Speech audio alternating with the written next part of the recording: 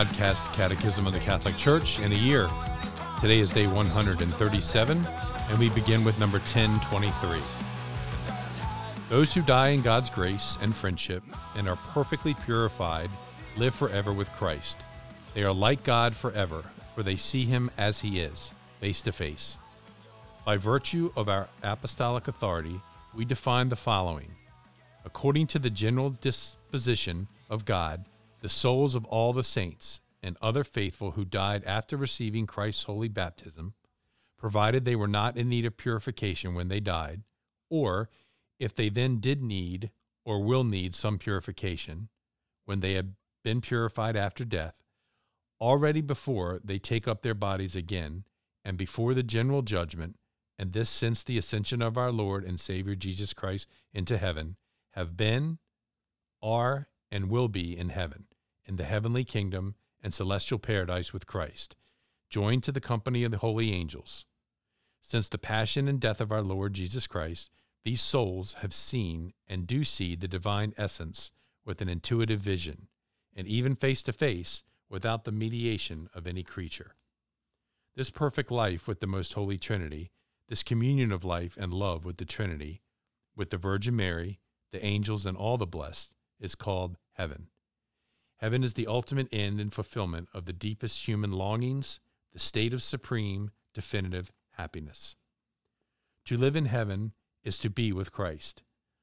The elect live in Christ, but they retain, or rather find, their true identity, their own name. For life is to be with Christ.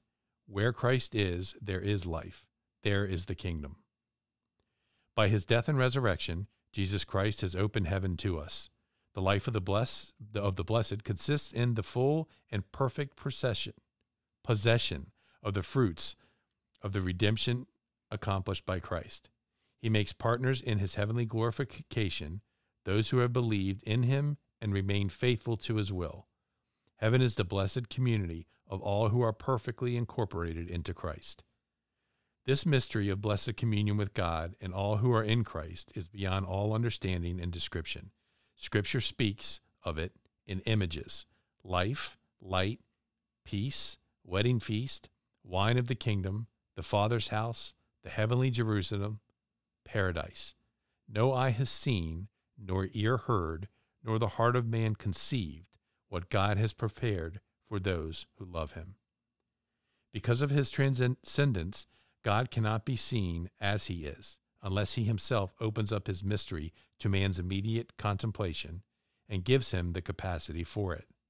The Church calls this contemplation of God in his heavenly glory the beatific vision. How great will your glory and happiness be to be allowed to see God, to be honored with sharing the joy of salvation and eternal light with Christ your Lord and God, to delight in the joy of immortality in the kingdom of heaven with the righteous and God's friends. In the glory of heaven, the blessed continue joyfully to fulfill God's will in relation to other men and to all creation. Already they reign with Christ. With him they shall reign forever and ever. Father Larry. Okay, so here we have a glimpse of heaven. And, the problem with speaking about heaven is that we've never been there, and I think we tend to water it down and fabricate it to what we believe heaven would be like. And even the way we speak about heaven can be rather unattractive in many ways and undermine the beauty and the splendor of what it actually is. And, so first off is, we need to stop using cheap euphemisms about heaven. And I think I would just invite all listeners to get rid of is do not call heaven, quote unquote, a better place. It's just the most, I think it's just such a cheap phrase that undermines the most powerful experience we will ever experience for eternity, which is the beatific vision. And I think too, it just makes the point is those who die in God's grace and friendship and are perfectly purified live forever with Christ. Now, a couple of things I'd like to say here is that it says perfectly purified. And many times in talks, or I'm speaking to youth, or maybe at retreats, I'll make a rhetorical question like, "Hey, do you need to be perfect to get to heaven?" And a lot of people are like, no one's perfect. But the bottom line is that yes, you have to be perfectly in love with our Lord. And some saints have pulled that off. I mean, some people have done that. They've, through pain and suffering, through conversion, through many struggles against sin, and they've conquered, and they've, through the graces that God gives them through the sacraments. I would say, yes, there have been people, maybe many more than we think, that were perfectly purified and went straight to heaven. It's not, and even the church grants a plenary indulgence. At the deathbed, the priest can pray an apostolic pardon, which removes all temporal punishment due to sin. So God can remove and perfectly purify a soul before they die. It is a possibility, but we have to know that we have to be perfect in heaven. Why? Because if we weren't perfect, heaven wouldn't be perfect, and it wouldn't be heaven. So that's the first thing. And then it goes on to say in 1024 that what is heaven? And I just think this is the key. This 1024 should be how we really speak about heaven. Let me read it again slowly.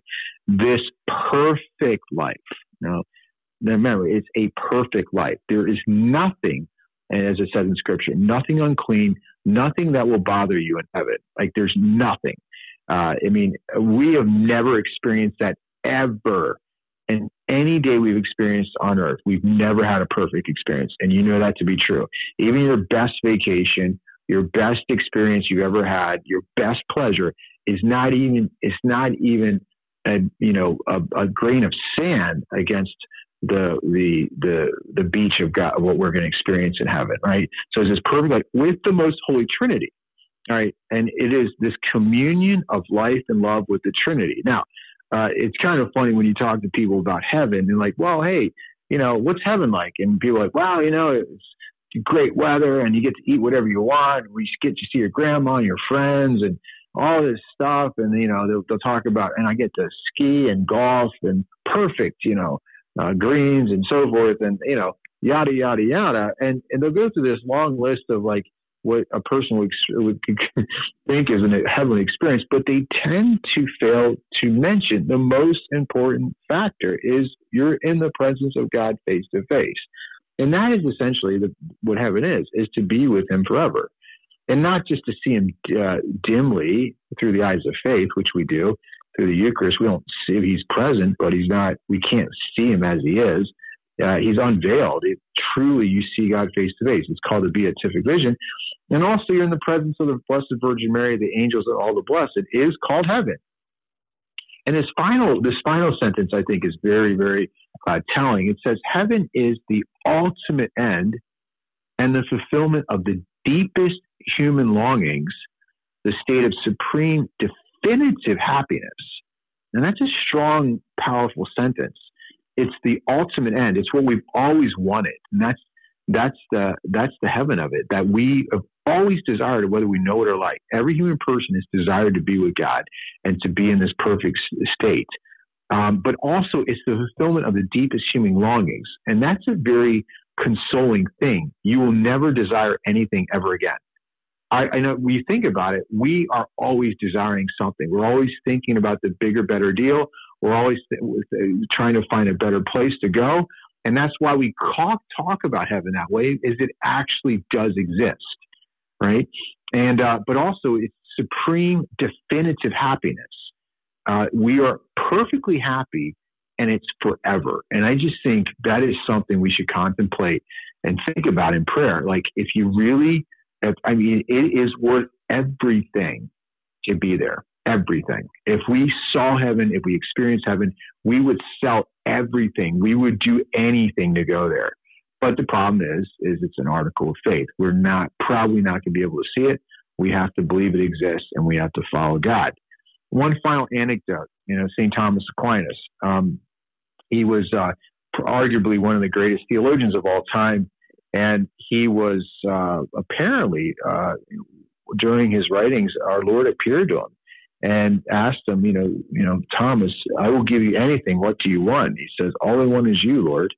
And then I think St. Thomas actually had, it was just for a matter of seconds, or might have been a minute, but it really was not a long time. He was able to see, God allowed him to see heaven for just a moment. And he basically stopped writing. And he said, it's all straw. And he threw out he never finished his writings. And he just got stuck in a trance, so to speak, and died 2 weeks later and probably went to heaven. But whatever he saw was well beyond how we could ever explain it. And that's why St. Paul says, eye is not seen, ear is not heard what God has prepared for those who love him. God bless you.